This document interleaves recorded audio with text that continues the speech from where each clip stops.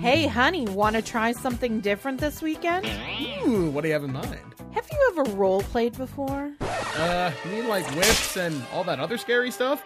Oh, no. I'm talking about rolling some dice and playing some Dungeons and Dragons. Or even trying something like a cool new board game or a collectible card game like Magic the Gathering. Oh, that sounds way better than the other thing. NobleKnight.com is your one-stop shop for all things role-playing, board, wargaming, and collectible card games. Noble Knight Games is committed to providing you with the best possible selection of new and used products with a selection of over 100,000. Everything on the site is in stock and ready to ship to you worldwide. Discounts are available, and you can expect reasonable prices for rare items. You can even sell or trade your stuff to them. NobleKnight.com, where Out of Print is available again. So I can be the elf this time, right? Oh, honey.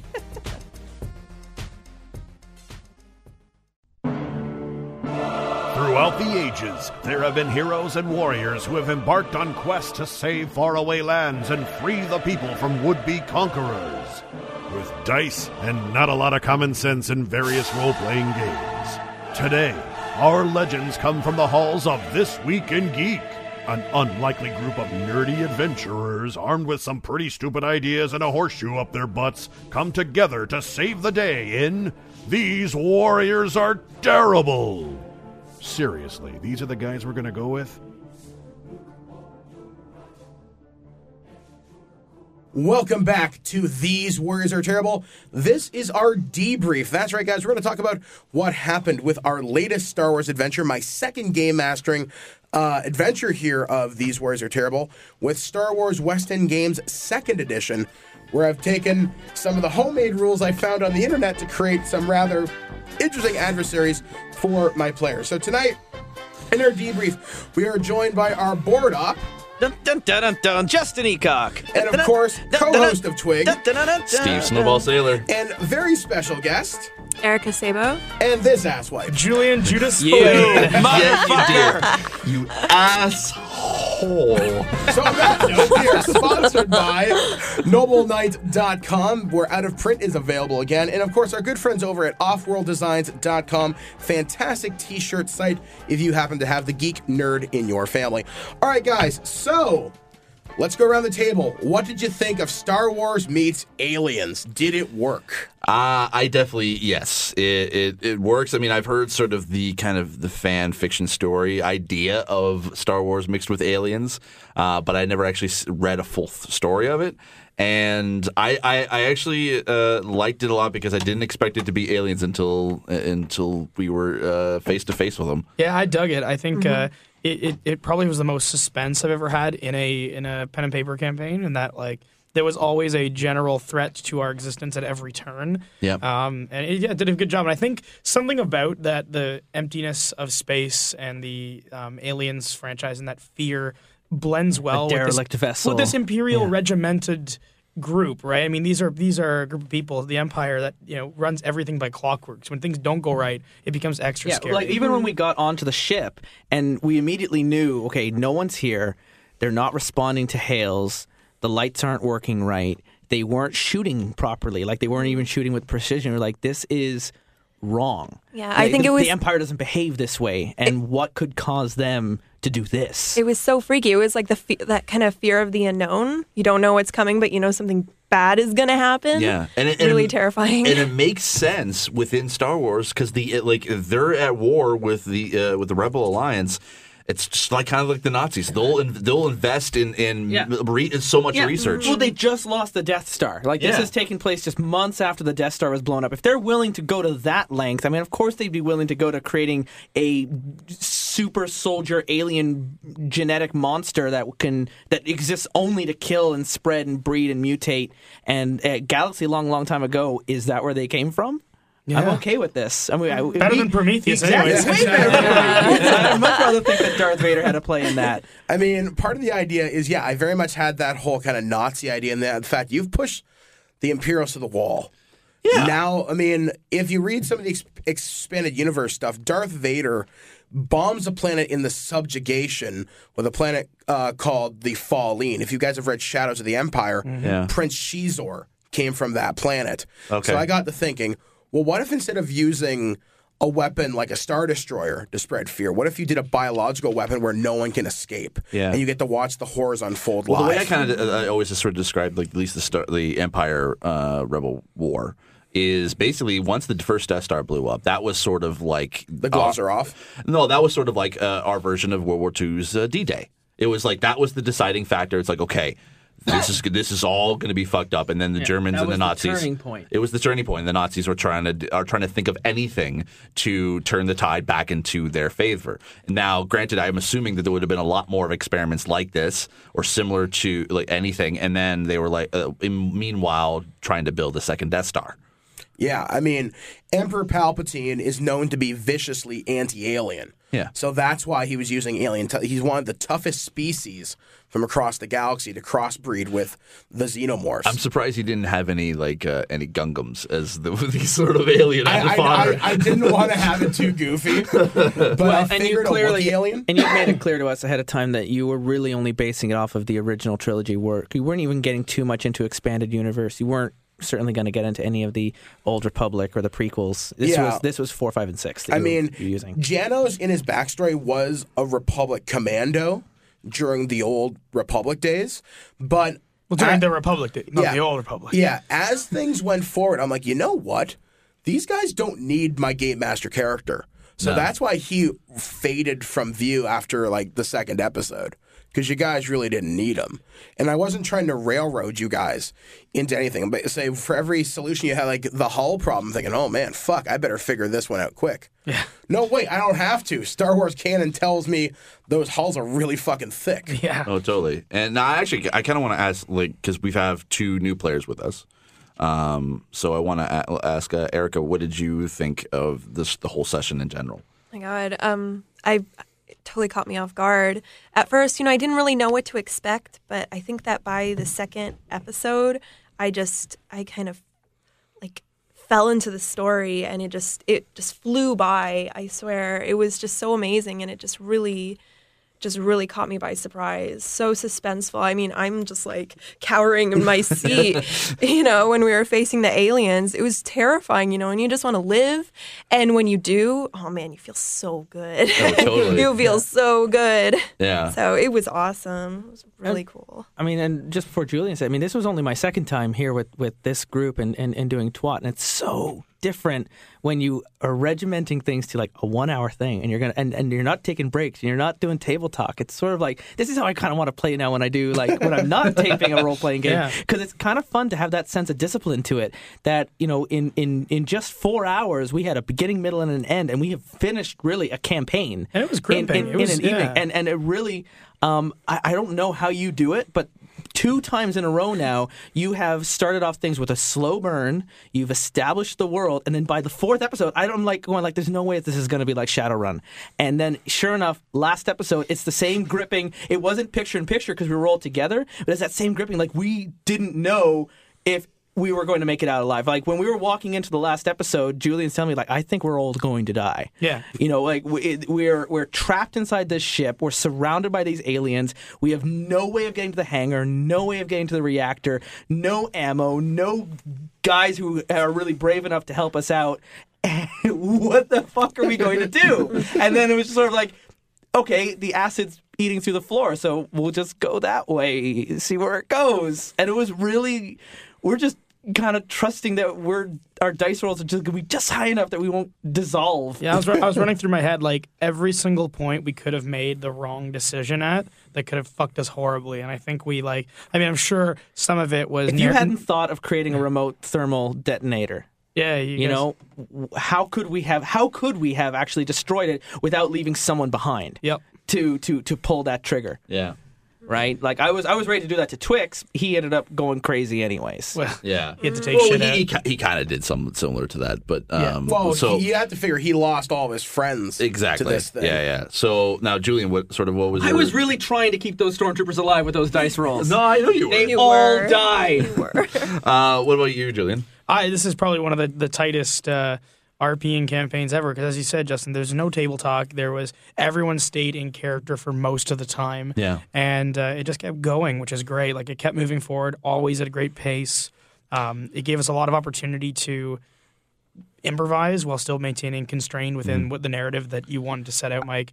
And I think like incredibly impressed with the depth of the world that you created, because I mean, you know, the source material is huge, but it's just so much to work from, and it's felt like there was an answer to everything, which and was you great. still kept the world small. Like when you do Star Wars, it's really easy to make this thing huge, big, epic, make it like Gladiator or Ben-Hur, make it huge, make it like where it's really going to change the course of everything. This wasn't. This was some Black Ops mission out in the edge of space, you know, way out in the outer rim.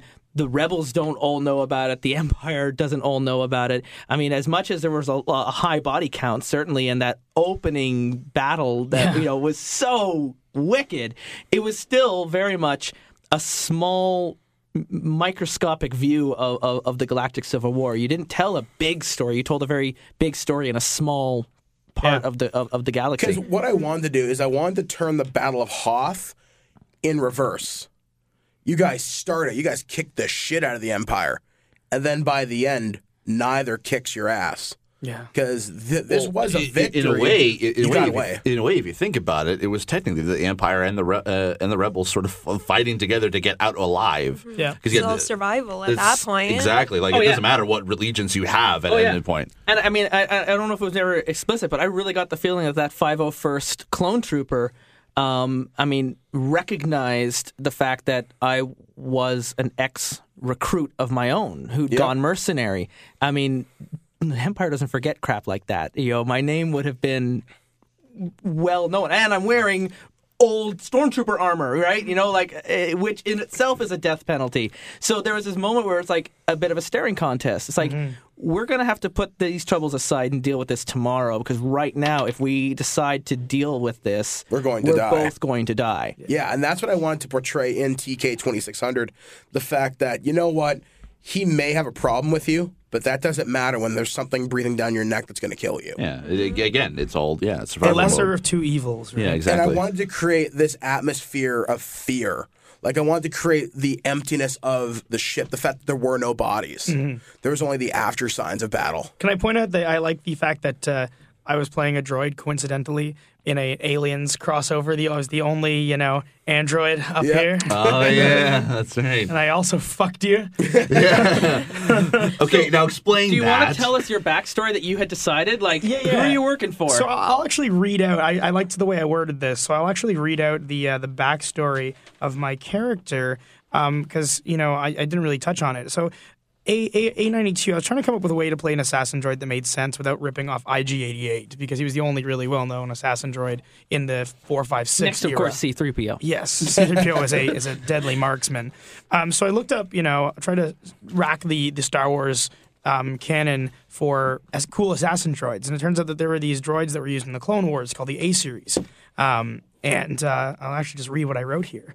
That A92 was created alongside the other assassination droids that comprised Pollux Poy's personal bodyguard as part of a deal with the Shell Huts to eliminate the Gijali Kajidik back in 4000 BBY.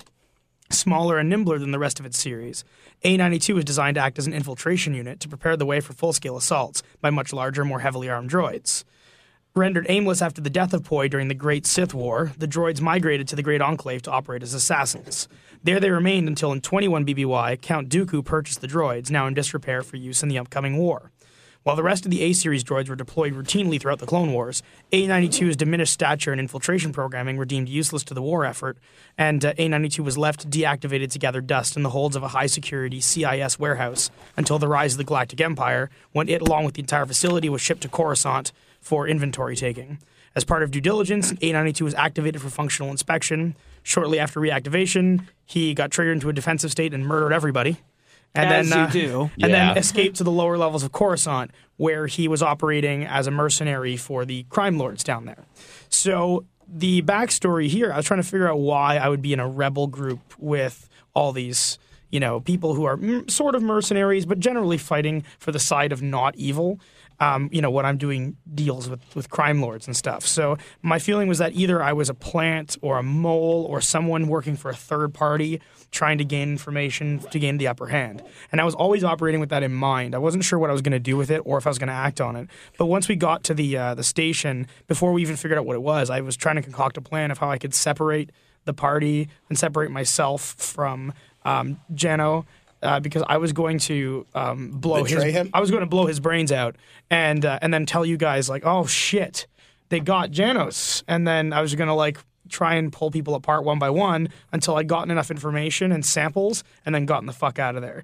And then when he stayed behind the ship, I thought it was perfect. I could go do my thing and get back to the ship, but then it was another thing after another. So I set the bomb, hoping, the thermal detonator, hoping that I would find a way to get away from you guys and then destroy the whole like fucking going thing. through the hull and walking to an EV. Yeah. Yeah, which I probably would have followed you and you would have killed me. That's exactly what I was going to do. And then I was going to take the At every stage, I was trying to find ways in which I could betray everybody. And it almost worked. It almost worked. Hate So you, Julian. Hate you. And then you saw your TIE fighter and you saw your way out. Well, and yet, despite all that, we still managed to escape. And I didn't want to Yeah. go back. I didn't want to go back to the ship either because I knew that there were xenomorphs on board, Yeah. right? So I was, Because see, here's the thing. That's like by you escaping and that we got to escape.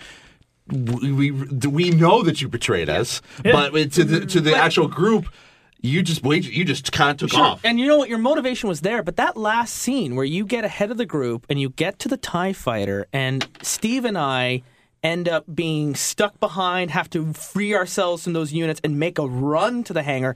That's luck. Yeah. You could not have planned for that. You just saw an opportunity and took it, and Yep. we were just sort of, by sheer luck and a little bit of skill and good dice rolls, managed to make it to the shuttle, fight off the Queen, and escape as the ship was imploding. yeah, Erica might have made it, but you guys Erica were might have destined. died in that ship, and Steve's the only one who could pilot, and he was the last one in. So we wouldn't have been able to get that thing up and ready. We would have died in the explosion. It was a series of crazy events that all just sort of worked together, except for Craster, who is easily the most useless character I have ever played. Until the very end, when I was able to start commanding those stormtroopers. It's like, Yeah. oh, here we go. This is what he is. Well, here's the thing. I mean, it seems to be kind of a pattern with TWAT, at least, that there is always going to be one character that is sort of captain Cat ineffectual. I Yeah. lost count of the number of straight ones I rolled. Oh, And I was yeah. like, There was a 3 lot. Ds that There have was a lot. 1. Yeah. Okay? Comparatively, I was only attacked once this entire campaign. That's true, yeah. Well, because I was thinking, like, okay, when we played Marvel, Captain America was completely ineffectual the entire time. Shadowrun, I was it was so good to. You were a powerhouse in the last episode of Oh, Shadowrun. totally! Like in the last episode, but that's the thing. It's like all throughout the entire campaign, you become ineffectual. But then at the last minute, when when it really counts, that's when we get to really kind of stand up and go through and do well. It took me a bit. I mean, the truth is, I like Star Wars, but I don't know the mythos as well to create. And I was certainly playing a character type, which is just the soldier damage dealing guy, is not a character type I usually go to. I tend to go with the more fringe support role characters anyways, like the Wheelman in Shadowrun. Yeah. But this was I was trying to play a very different character type, so there was a difficulty curve when the game began. And thankfully, we had all those soldiers, and you were happy enough to let me do some rolling and command them, and you guys let me sort of point them around and do that. And they saved our asses. I mean, if it weren't for that E-Web, we would have been fucked. The E-Web, slowing them down at the very end, even just, even Twix going in ahead of time and clearing the rooms for us, and the elevator ride. Craster, if I would play him again, I know now he's not a frontline fighter. He's not a lone soldier or mercenary. He's actually a commander. And that's really where his strengths ended up coming out, was telling other people and giving them the courage to go forward and die for him. He redeemed which is himself. really how everyone should live their lives, is dying for Craster. Now, Erica, I wanted to ask you, because it seems as if throughout the whole entire thing that your character didn't really have a huge amount to do. You were kind of sort of just there as part of the story. Were you like, I know I keep asking you this out of game, because I want to have all the players that come into TWAT at least have, like, obviously have fun, but have something that they're able to accomplish within the story. Were you okay with that? Yeah. I'm the same way as Justin in that I'm not as familiar with the mythos either. So I was trying to create more of a character that almost had that sense of naivete that I would have playing myself, learning through the experience. And I think that by the end, I mean, I felt like I really kicked ass by the end. At first, I was totally. like, well, I'm not really sure. I don't know where this is going to take me. Mm-hmm. But I really fell into the role when I started relishing the fact that this is a very new experience for both just me, myself, and Rivik as Right. well. And I you like didn't that. crash your swoop in the first episode. Yeah, well, And honestly, even though it didn't, I think, appear on the surface that you were playing an active role in the group, you were critical. If we had lost you, we would have all died. Yeah. We wouldn't have been able to get out. Like you were. You weren't as frontline as Julian's character, who was kind of stealing the spotlight, but at the same time misdirecting people. If we had lost you or been cut off from you at any point, we would all have died. And that's. Thank you for living. yeah. Well, yeah, and I definitely would have to agree. Like, yeah, we would definitely not be dead. And so, I mean, you did such a good job almost crashing her ship in the first episode, right? I didn't almost. You got rid of the hyperdrive. We had to ditch that ship for the rest of the game. Well, You're talking shit about my ship, though. yeah. That ship was a piece of crap held together by baling Yeah, wire. Ghost and Rebellion duct- wasn't there for very long. It saved your ass several times, might I point out. I don't think it did at all. I was in that turret room and it almost killed me. I jumped into the swoop and it almost killed me. I actually wasn't safe until I was on my own with a bunch of stormtroopers. There were several times where we shot stormtroopers that would have killed you. I'm just saying. But I mean, No, the stormtroopers were killed by a falling star destroyer. You guys didn't do anything.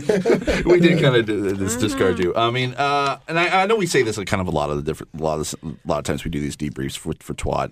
I know we sort of touched on. I love when we can be able to do these little short sessions because I mean, as much as I would love to be able to do a long, like keep the same characters for months on months kind of campaigns.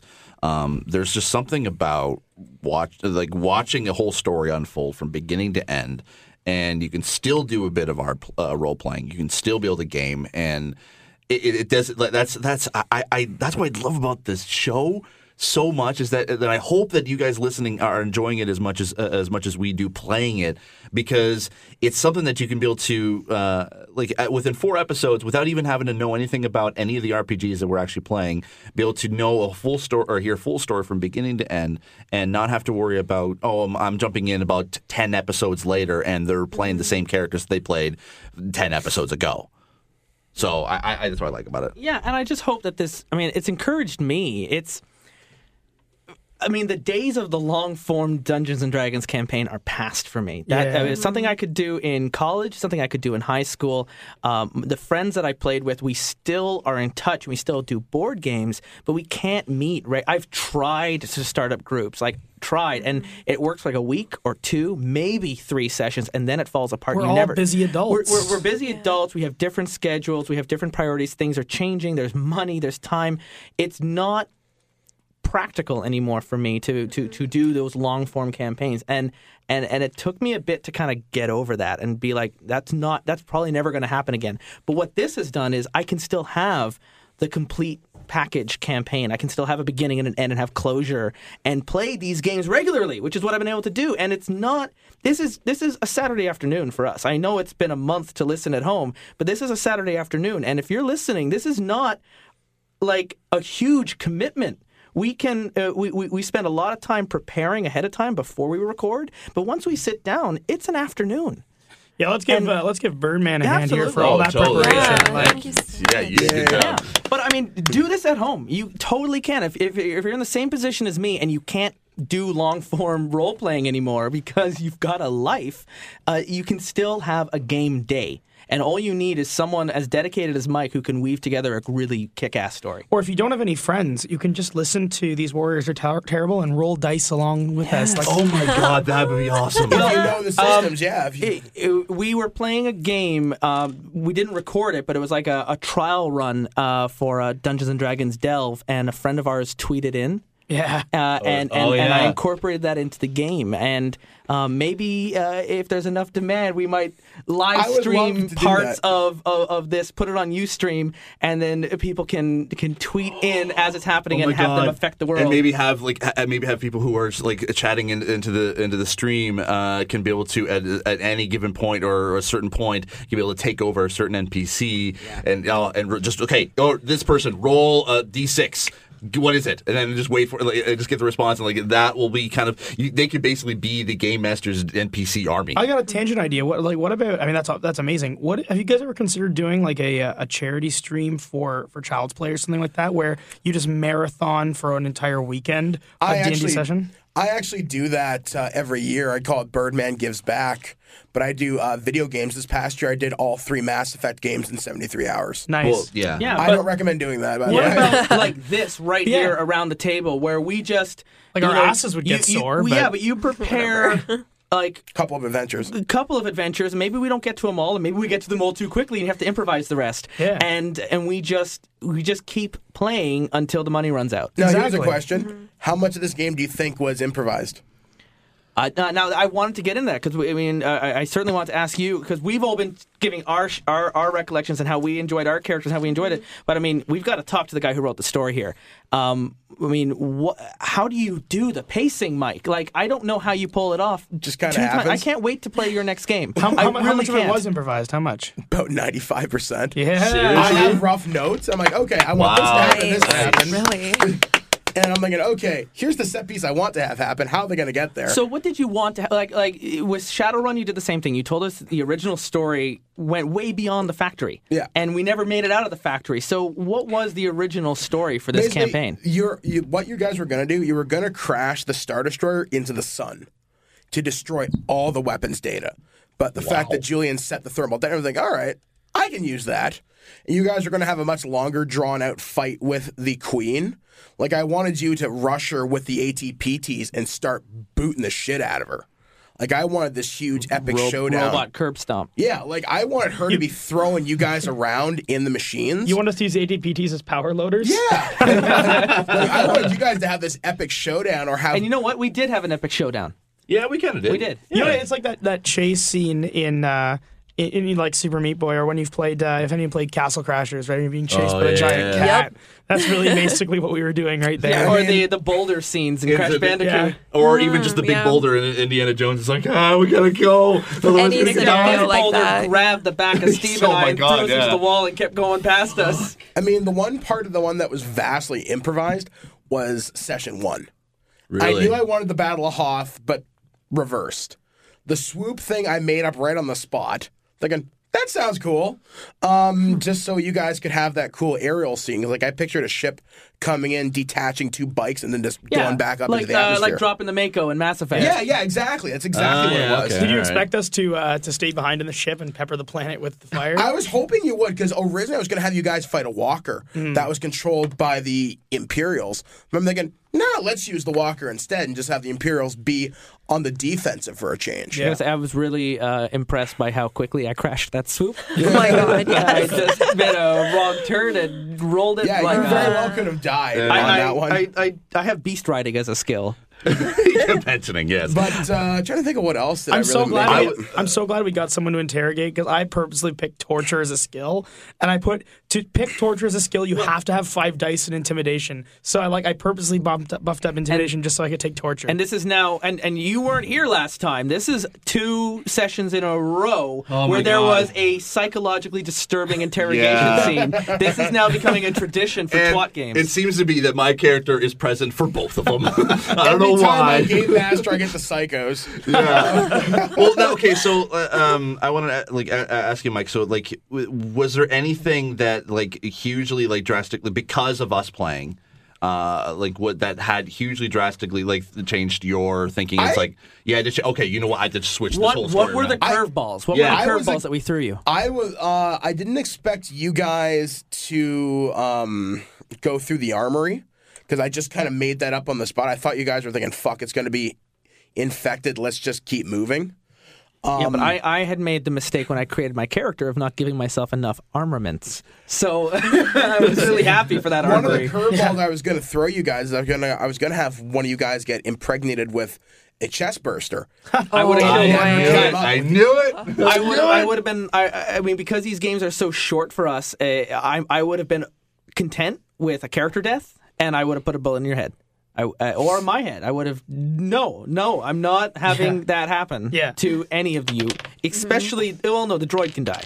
Yeah, without even actually knowing about the whole that it was going to be sort of aliens, was like when I saw the clue for me that I was like, okay, this is going to be bad, is when you said that there was a hole that was in one guy in the bridge that he burst from the inside out. I was like, oh shit, I need to seal myself up. I am not going to get killed. I didn't care if it was a bug, a virogen, anything. I just You went total Howie Mandel. See, I was totally afraid. I was like telegraphing it too much. I was really afraid you guys knew right away. And certainly, maybe there are listeners who saw where it was going, but we were so wrapped up in our own characters, our own situation. I mean, certainly for the two of us, it was. We were sitting here going like, "This is really creepy and wrong." Well, I expected what is wrong. I expected mutants or something crazy, but I mean, I didn't expect a crossover because that's. I wasn't sure. Certainly, there was the foreshadowing on the ammonia planet that they had these brain dead Wookiees and some had higher life expectancy than others. I was going like, what are they doing? Are they trying to genetically modify force sensitive creatures? Yeah. Are they trying to create like cyborgs? Like what are they doing? Are they grafting them to droids and trying to use like Wookiee brains like the Cybermen? Like what's going on here? And I had all these like scenarios going through my mind. And actually the last thing I was thinking right up until the aliens showed up was aliens, like a straight out xenomorph. Yeah, because I think the curveball that you threw at us that made us not think of the aliens too quickly was the fact that it was all on creature experimentation. It was all mutagen. It was all changing these races that we know, whether it's Wookiees or whatever.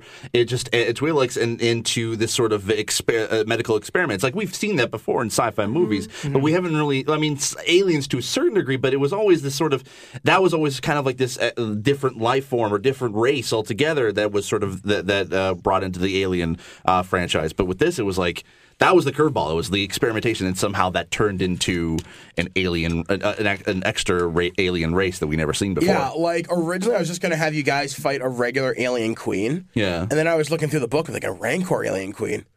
Oh man, that'd be pretty fucking cool. That would be That'd cool. be really buff looking. Yeah, and I will say this actually, after playing all these little twats, because I've been in every single one of them that I'm happy with, even the mini twats. I really want to. I want to try my hand at being a game master. I've never done it before in my entire life, and I am so afraid to try it. But I really want to try it. Well, give her hell, man. Yeah. Steve, you're the storyteller. I make shit up as I go along. That's the thing, and I am so worried about it. So I want to try it. Probably not for next show, but I really want to because I have a story in mind, and I want to play it. I really do. So what do you think the trick is then for Steve here if he's thinking? Because, I mean, I think Steve is worried that he's going to write so much detail into a story that he's going to have to chuck out the window instantly and improvise it all again. And if you're saying that 90% of the game that we just played was improvised, I mean, what is important when you're putting the game together? Is it the story? Is it the world? Is it pacing? Is it the pacing? Is it knowing where all the paths go, or just being prepared to just know your source material enough that you can pull things out of the ether? That's pretty much it. I mean, you have to be adaptable. You have to listen to your players. And during the game, I'm watching each one of your faces, so I know when you're bored. Because I wouldn't be able to do a Star Wars RPG simply because I would end up blanking on like, fuck, what happens next? I don't know. I don't know enough about the material. I mean, like, when I do these games, I mean, Steve, you've been friends with me for like 6-7 years now. Yeah. You've seen me fast talk people. Yeah. This is basically fast talking for fun. Well, that's one thing I am worried about, because I mean, I don't have a huge improv skill, but I mean, I can think on my feet to a certain degree, and that's one thing that I am worried about. I can come up with a story, and I can come up with a whole like beginning, middle, and end to it, but it's really just the thinking on my feet, and because I don't know a system that well enough to try it. Advice that I got. You do though. You're improvising with your character right here. You've done this twice now with your dwarf and with this that I've played you, and you've done them both very well. You played your bounty hunter to a T. You played him. You didn't break that character. All his motivations worked.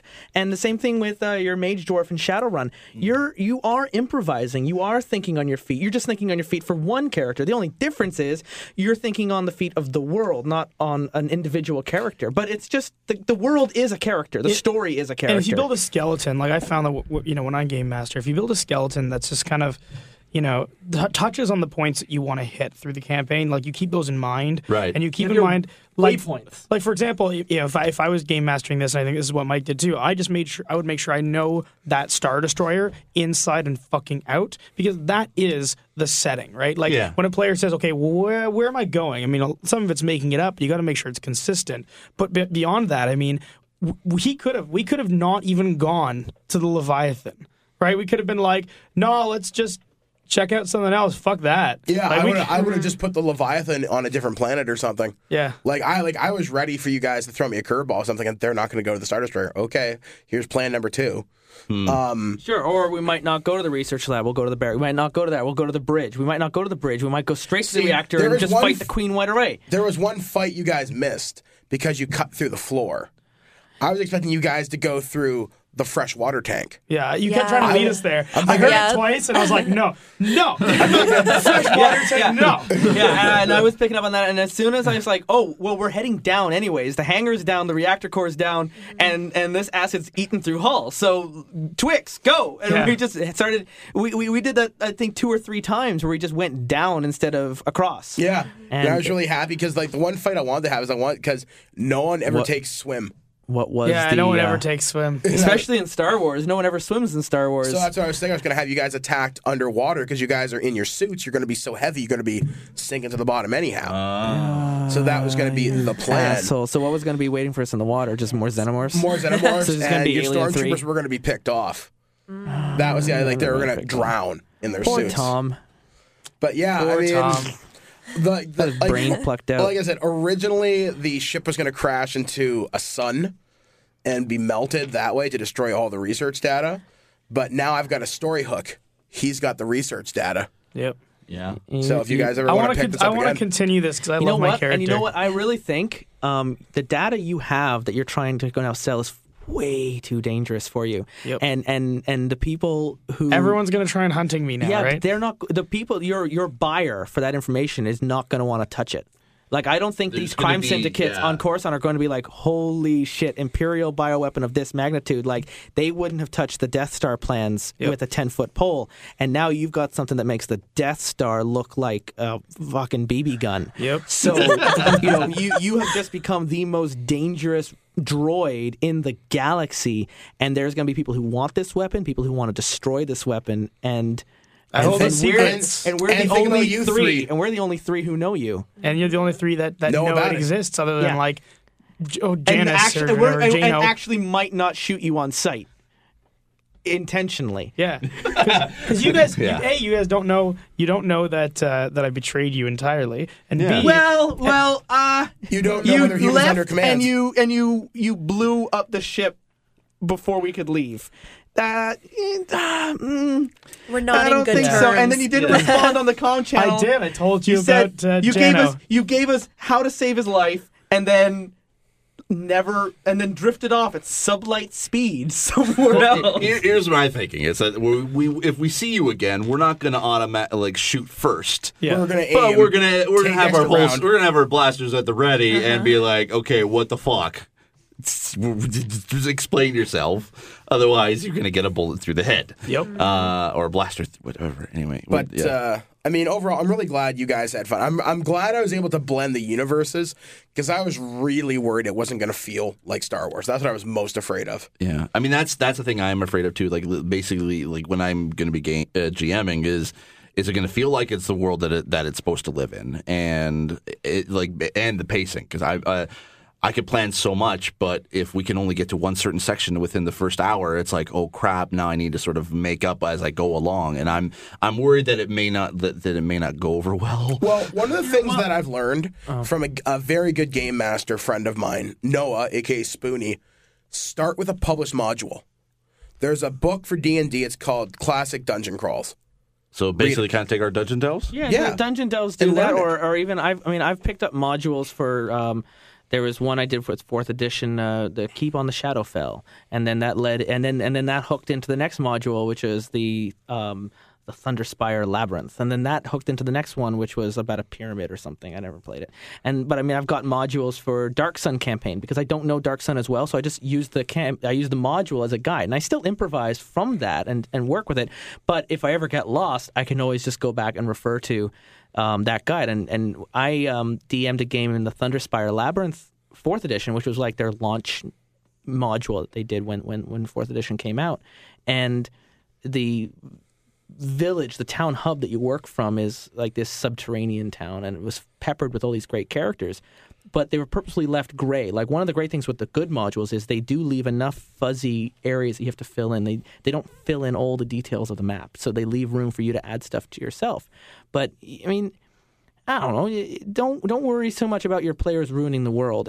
We want to join your world. We want to be there. We were all working with Mike to reinforce Star Wars. We could have fucked off. Now, we could have been horrible players. We kind of were fucking around and being horrible. Like, we weren't being good Force characters. We were doing some pretty dark things. Yeah, but I'm not a Force character, nor am I a human. And you know what? And none of us were actually, I think, rebels. No, we were all very much in it for our own reasons. And the rebels were a means to an end to, in my case, keep me safe, and in the rest, to keep you jobs. Yeah, and there was always some money to be made with the rebels. But when I play your game, Steve, I will be working with you to reinforce your world and to exploit it as a player, certainly, and throw you curveballs and test your limits as a storyteller. But I'm not going to try and break your world and be like, you know what, I don't want to do this. I don't want to do a dungeon crawl. I want to do a noir investigation murder mystery. So I've had players who've done that, where, you know, this is the mission. This hey guys, is what we're I'll be doing. right back. I really got to pee. He's got to go pee. I've done missions where, you know, we're going somewhere, and instead of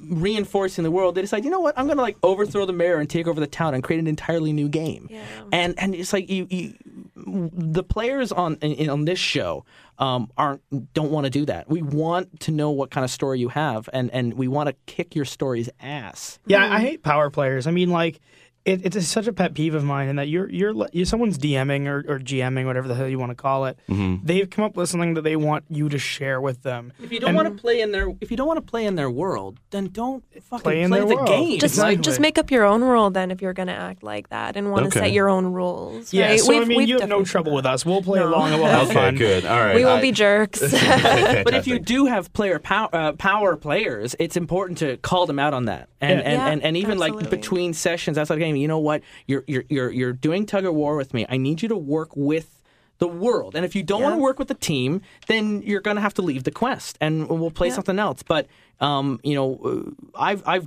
that's what I had to do with this one player who wanted to wrestle control of the town and do that.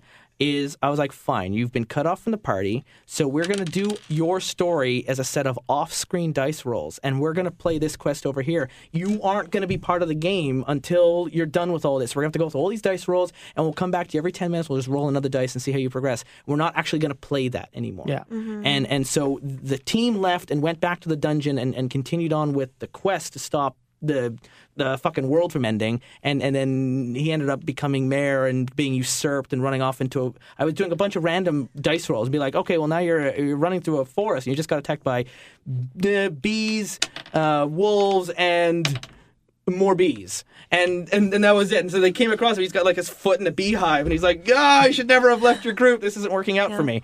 And you've got to wrestle them back down. But if they're not going to play in your world, then just cut them out. Okay. Don't play their game. The good player will want to reinforce the world you want to play in, and most players you'll play with want that. They're playing Star Wars role-playing game for a reason. They're playing Shadowrun for a reason. I wanted to learn more about Star Wars, and the easiest way to learn more about Star Wars is hang out with Star Wars fans and play a Star Wars game. It's true. You know? Hey, has anyone ever, totally random, has anyone ever thought of doing a Dark Sun Stargate crossover? Has that been done? Because that would just so make sense, wouldn't it? I haven't heard anything, but that would be pretty fun to do. Because Dark Sun is basically Magic Stargate. Right. Magic Mad Max. Yeah. So here's another sort of DM question then. So can you take basically a module, and can you be able to sort of modify it on your own, like add scenes here and there that doesn't exist within this module? Oh, yeah. Really? Because your players are bound to do something you don't expect. Okay. Everything in a module is written in pencil. I mean, you buy that module and you have a look at it, and they're all suggestions. They're just there to help you craft a story. You can follow it by the letter. Some of them will give you dialogue that you can read to the players, or things that people will say when they ask the right question. You don't have to read those. You can make up your own dialogue. You can come up with your own descriptions. You come up with your own room. You don't like that character, you can rewrite that character. I had so many characters in Thunderspire that I made more colorful, and I made them interesting, and they ended up becoming focus points and like actual hinges on the story that were never intended in the original module. But you take that and you use that as your muse, as your blueprint, the skeleton that Julian was talking about, so that if you get lost, you have a map to go back to. But it's your story. You can do whatever you want. Okay. I think I may need to try this, and soon. Well, one of the things, Steve, I really recommend, I was saying before I had to go pee, go on YouTube, look up Noah Antwiler's Counter Monkey. Yeah. And he has 3 episodes called How to DM a Great Game, How to Start into Role-Playing, and the Bardic Knock Spell. Okay. Watch those episodes. It'll give you an idea on how to create a campaign and how to carry one forward. In fact, just watch everything he does on Counter Monkey, because there's stories of role-playing do's and don'ts, things he's done, and, what not to do sometimes. Sometimes they're just entertaining damn stories.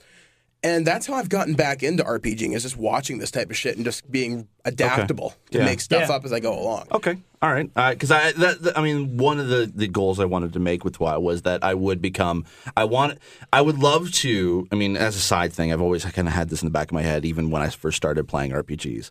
Is when or at least when I first heard about modules, is I would love to be able to write one, and whether it's a brand new RPG that's never existed before, or if it's an existing one that I could either sell or be a part have set up with for TWAT specifically. Yeah. So this was I wanted to get back into playing again because I hadn't played in so long. I'm still relatively new to this, even though I kind of get now I'm now beyond the basics of D&D, or at least of role playing, and now I'm kind of into the intermediate, somewhat getting into it at the advanced level. So I'm looking forward to expanding myself as a player. But you're already more advanced than most of the players I've played with. Oh, that's just good. Wanted to tell you that, and you if you want to write a module, buy a module and DM from a module. It's the same can you make music if you've never listened to music? Can you write a book if you've never read a book? Maybe, but it's certainly going to be a lot easier if you're well read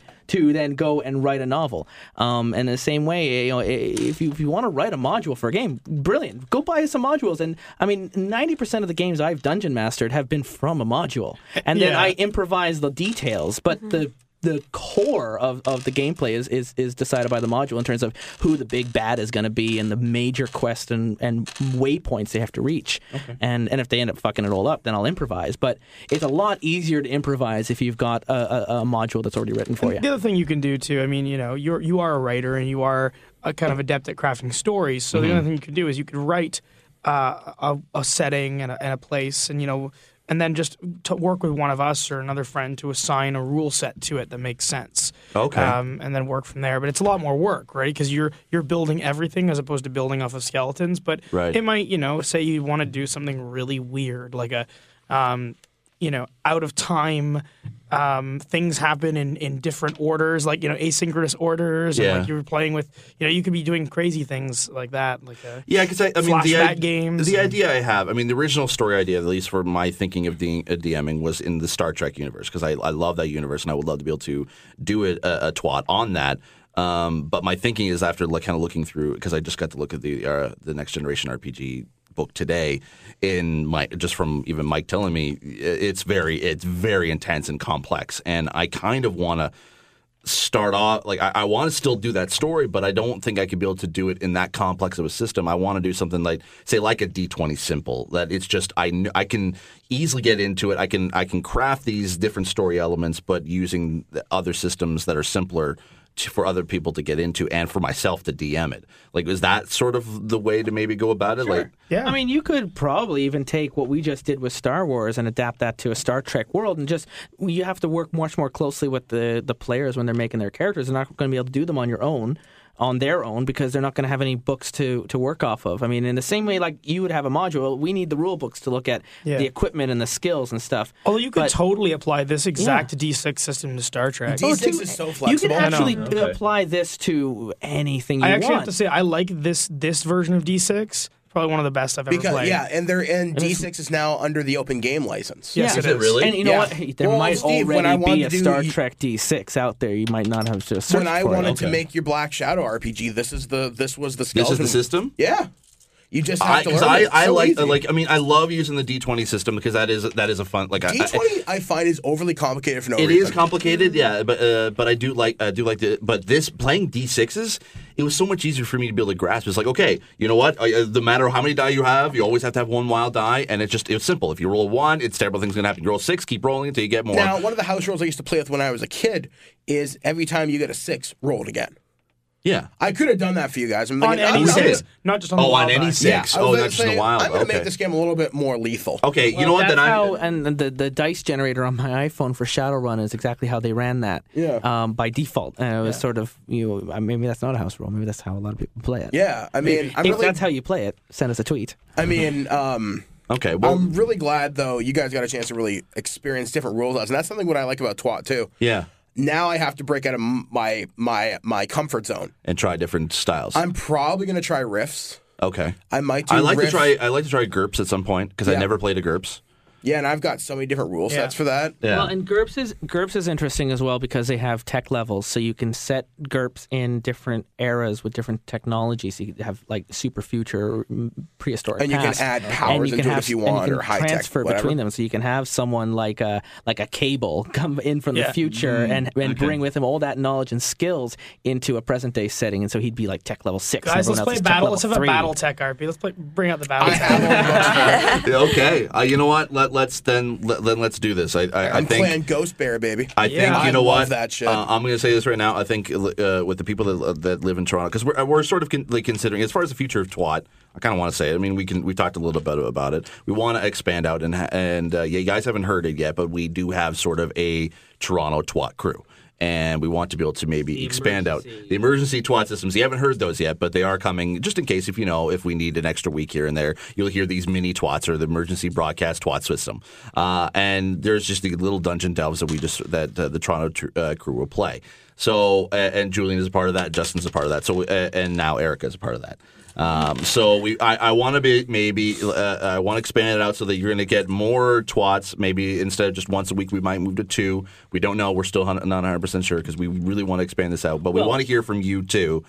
As the audience, I mean, we don't get a huge amount of feedback, but we want to hear from you. I mostly get feedback via my personal Facebook. Right. So yeah, I do get a little bit of if you really if you want to be involved or if you want to kind of give your opinions as what you would love to hear, not just in RPG systems, but love to hear a TWAT sort of a different direction to take, whether it be a charity live stream or just a live stream in general or whichever. If you want to get involved, feedback at thisweekingeek.net. Put somewhere in the subject line TWAT, and we'll read it, and we're going to look at all the suggestions for this. I think part of it, I mean, as the outsider, it's any good gaming group I've ever been a part of ends up getting big because more people want to be involved in it. And I was so happy to be invited to play in Shadowrun, but that was a really big group, and I don't want to break up that group. You got great chemistry and everything, and it was I was listening to it and it sounds a lot of fun. It was really intense, but it was also really noisy, and there was a lot of voices overlapping each other. It was kind of, if I didn't know the people from their faces, I probably would have felt a little lost. The benefit, I think, of Steve's idea of doing a Toronto mini TWAT crew, A toe twat. a toe twat, Toe twats. I like toe that. twat. Camel twat. That's Yeah.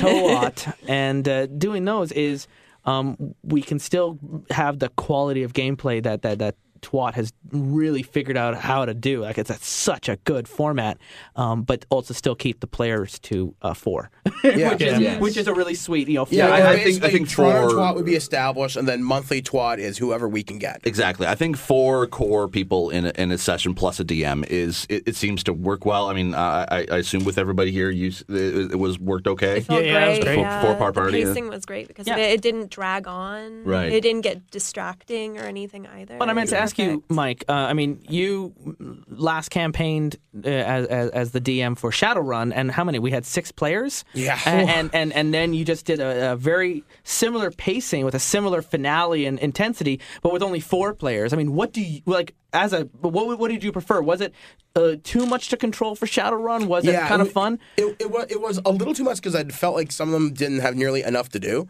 With this is perfect. If I can do 4, that's perfect. Yeah, because I know exactly where I'm going and what I'm going to do. Yeah, and you can give a little bit more attention to each individual exactly. player. Like I was like I felt everybody had their moment to shine tonight. Mm-hmm. Okay. So that's what I was trying to do with it. So Good. All right. So next month you'll hear Big Mike back in the chair. Yes, I think we're doing Pendragon is the next one? Pendragon. So it's like Arthurian legend. Then after that, I don't know. I mean, who knows? Maybe I'll be DMing. Yeah, I don't could know. Be Steve by that time. Yeah, hopefully. So it could be BattleTech, Vampire, Mage, Rifts, Ninja Turtles. Paranoia. Paranoia. Oh yeah, there is that too. Yeah. All right. Your message from your friendly computer. All right. So on that note, guys, my wife is waiting for me downstairs, so I gotta go.